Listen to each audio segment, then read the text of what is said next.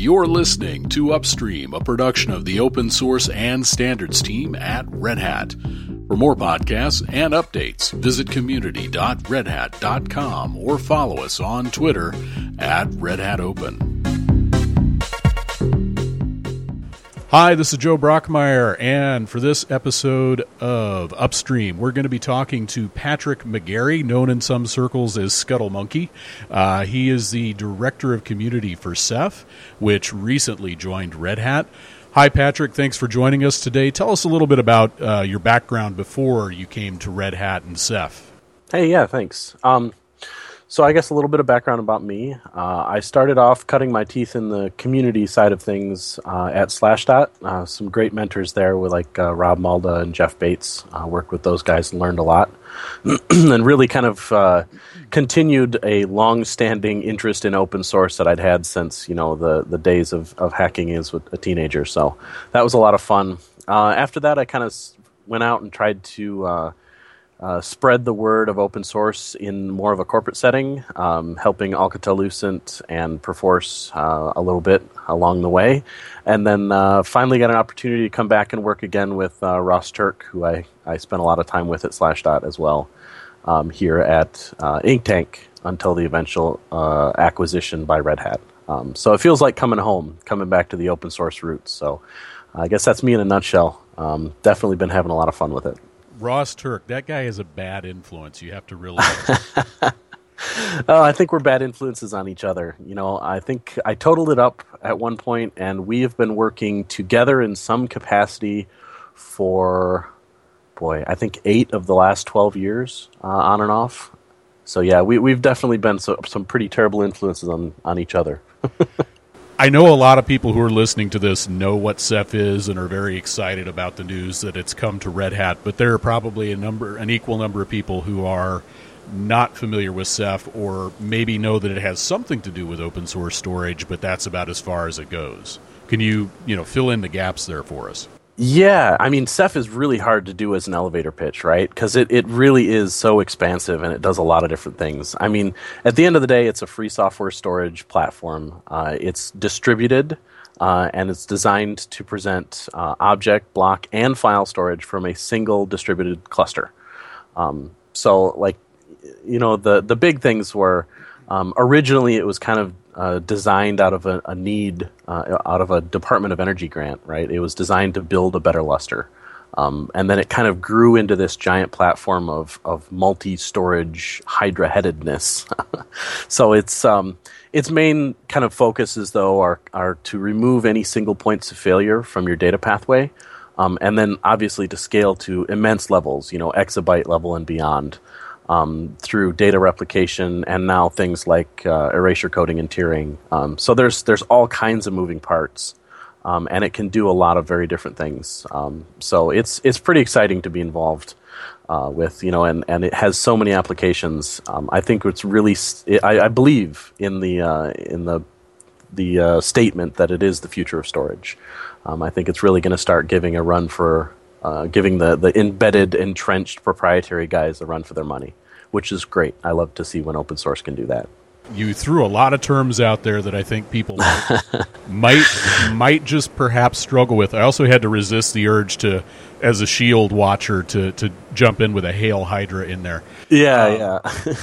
So erasure coding and tiering, I think. Can you just, what are those? Why do I care about those things if I don't know everything there is to know about enterprise storage? Yeah, and those are kind of the latest buzzwords that we're all really excited about too, because those two things just landed in kind of a supportable fashion with the most recent release of our Firefly release of Ceph, which just landed a couple of weeks ago. But basically what those are is erasure coding is, again, it's another one of those things that I have a hard time encapsulating. Erasure coding is basically a way for you to do replication without, straight-on mirroring type of replication. It's basically a way to have data resiliency without taking up, more space than you need to. The payment that you pay on the back end, of course, is it takes longer to kind of reconstruct your data if you have some sort of catastrophic loss. There's a number of different erasure coding algorithms that you can use. But basically, we wanted to kind of get erasure coding into Ceph so that people could, for some of their cold storage or their long-term storage, things that weren't as mission critical either for read-write speeds or for recovery times. We wanted to be able to have them get even more cost efficiency out of their hardware. And that's important, and it was especially exciting when we put it together with the other feature, which was tiering, which is the idea of kind of data has a heat, right? So if something is accessed a lot, you maybe want to bump it up to a flash storage level. So it's on all of your SSDs, and it's very fast in terms of read and write efficiency. But if something hasn't been touched in a month and a half, maybe you want to bump that down to a cold storage tier, which is your erasure coded tier, which is more cost efficient, but obviously not as performant. So tiering gives you the ability to kind of bump data between the price versus performance levels within your data storage cluster, and erasure coding is for the lower end. To really squeeze every penny you can out of the hardware that you got behind it. So my cat pictures are going to be on the top tier, and my tax files are going to be on like the lowest tier. Absolutely, yeah. Reddit can hammer on those cat pictures all day, and then your taxes you only need once a year. So yeah, exactly. So tell me about the name, because Ceph is an interesting, short, punchy name, but I don't know that a lot of folks know exactly where Ceph comes from. Yeah. Ceph, the etymology of Ceph is actually, it comes from the cephalopod, right? And the reason that we went with the cephalopod as the mascot was, as I mentioned, the Ceph was started out of a Department of Energy grant as a part of SAGE, the founders. He did his doctoral research at UC Santa Cruz, University of California, Santa Cruz. And their collegiate mascot is Sammy the banana slug, who is a cephalopod. And so he figured that, he should kind of have a relation there, because that's kind of where Ceph all was born. So he went with the cephalopod theme in more of a general sense. And actually all of our Ceph releases are named for types of cephalopod. The Argonaut, bobtail, cuttlefish, dumpling, emperor, firefly, giant, and hammer are all types of, cephalopods or squids. Now, that's interesting. I expected to learn something about storage today, but I never knew that banana slugs were in the same family as squid. So we had a good announcement on Friday. Want to tell me a little bit about the Calamari open source announcement? Yeah, that's actually really exciting for us. That was one of the pieces of the acquisition that we were the most happy about. As a startup, as you're trying to maintain funding and all of this stuff, it's really hard to market yourself as a support company to people like investors. They don't understand that. So you have to be a product company. So we had to have something that was physically a value add that we could hand to customers in order for the investors and things like that to understand why they should give us money. And this is why we started Calamari, which was, it was Inktank's proprietary dashboard that came along as a part of your subscription. And most of the guys at the company had very mixed feelings about this. Everybody there from Sage on down are all pretty idealistic in terms of, free software and why that's the future of the world. So when Red Hat came along and said, hey, we're going to acquire you guys, and one of the first things that they promised was that they wanted to take Calamari and they wanted to give it to the community. That was really exciting for all of us, because then we could see all of the work that had gone into Calamari pushed out into the community. And that actually happened this past Friday, as you mentioned. So Calamari is now open source. Anybody that's a developer can get a hold of all of the various pieces. And Calamari actually consists of two different pieces, and it lives in two different repositories underneath the Ceph organization on GitHub.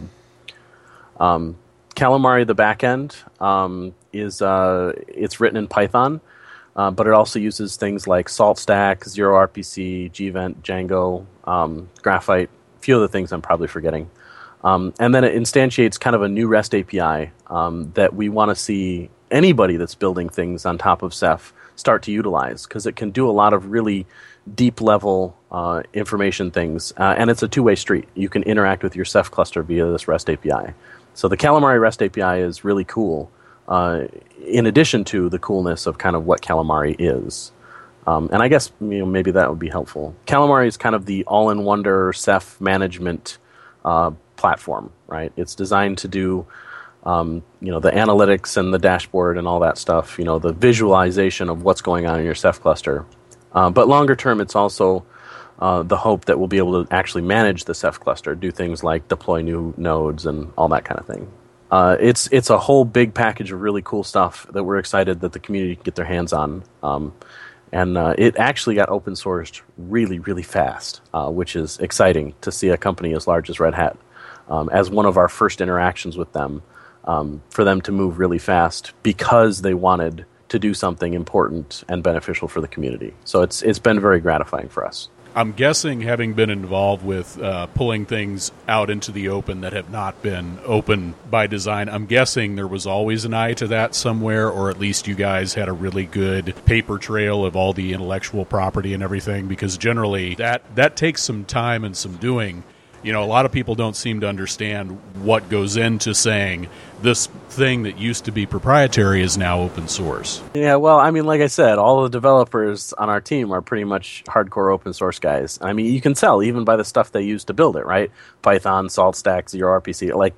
There's a lot of open source that was in there, and it was just the packaging and the putting together. But yeah, those guys they had an eye towards when can we hand this to the community in someday. So that was always kind of on the radar. It's just, Red Hat gave us the, lighter fluid that we could do it faster with. Switching gears a little bit, I know that there are a couple of things coming up that you might want to talk about. I know there's a Boston Ceph Day or something like that. I'm probably mangling the name.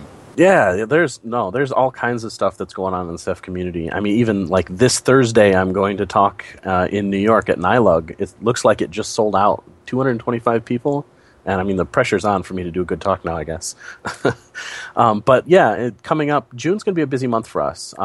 We've got Ceph Day Boston on June 10th, and signups are still available there. Check the Ceph Twitter feed. And the Ink Tank Twitter feed. We're both still pushing on people being able to get into that event. It's at the Sheraton, Boston. And yeah, Ceph Days, we have a really aggressive schedule. We were trying to do one a month. Obviously, with all of the stuff that's going on, we haven't been able to do that. But our Ceph Days have actually been getting a lot of traction, and we've been seeing a lot of really cool interest. We run them as community events. Most of the speakers at Ceph Days are people from the community, not people that are employed working on Ceph, the development of Ceph full-time. So we always get some really cool talks, like some, emeritus of previous Ceph events have been, like the CERN guys and some of the academic world and people that are implementing Ceph clusters on a daily basis. There have been some really cool talks. So, keep an eye on the Ceph Day program. I think we have some planned for Sunnyvale, London. We recently did them in Malaysia, New York, Frankfurt. Frankfurt was huge. We had almost 200 people at that one. So, yeah, there's all kinds of cool events coming up. And then obviously, I would be remiss if I didn't mention the fact that our next Ceph Developer Summit is going to be on the 24th and 25th of this month as well. Blueprint submissions just opened. So this one's going to be a little bit different than previous ones. We're talking about a lot of the in-flight work. We'd already had a Ceph Developer Summit for the Giant release, which is still the pending release. But because Firefly got pushed out so long, we wanted to do another summit on our usual schedule, mostly to introduce new work like Calamari and things like that, but also just as a way to touch base on the stuff that's in flight for Giant. So that'll be coming up on the 24th and 25th. You can see details on the Ceph blog or get links from our Twitter feed and stuff like that. Where do people find out more about Ceph? Where's your social media, blog, and all that good stuff? Yeah. Ceph on Twitter. Pretty much anything that we have that is really important goes out through that at some point in time. I try not to keep it super spammy, and I don't send the same announcement 5 or 6 times if I can help it. But yeah, anything that's important is going out through there. All of our release stuff and most of the big news also tends to hit the Ceph.com blog. So if you go there under community and blog, you'll see that. I mean, the Calamari announcement is there. The Ceph Developer Summit stuff is there. And then each time we do a development release, Sage throws up an announcement about the changes and all that stuff. So, that's where to find us. I think I also propagate stuff to Facebook and Google Plus and LinkedIn and all that jazz. But I mean, Twitter and our blog is kind of the main feed. Once again, this is Joe Brockmeyer. I've been talking to Patrick McGarry. Patrick, I'm really glad that you're at Red Hat. I think it's going to be a lot of fun working with you, and I thank you for taking the time today to talk to me. Yeah, definitely. I'm looking forward to it. Thanks, Joe. You've been listening to Upstream, a production of the open source and standards team at Red Hat.